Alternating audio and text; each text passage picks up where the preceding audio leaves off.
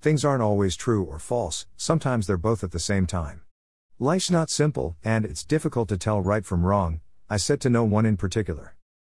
My friends were all there to support me in this tough time. What are you talking about, Misha? Ali asked, giving me a sympathetic glance. Did they think I lost my mind? They were surely looking at me oddly. It's okay, Shema said, let's not talk. You've had a rough day. Why don't you try to rest? Rest? Now I was confused. Did she really think I could rest when I had just buried my wife and kid? Something wasn't right, but I couldn't tell what. I'm fine. You guys can leave. She's right. I should rest. I'd like to be alone. They all left, saying their goodbyes. The house was as silent as the grave. There was no one there but me. Wasn't that what I wanted? I was the reason this happened.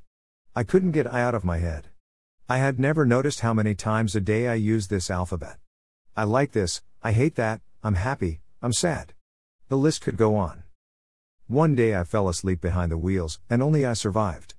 Just like that, I lost my entire family in a freak accident. Miracle, they said.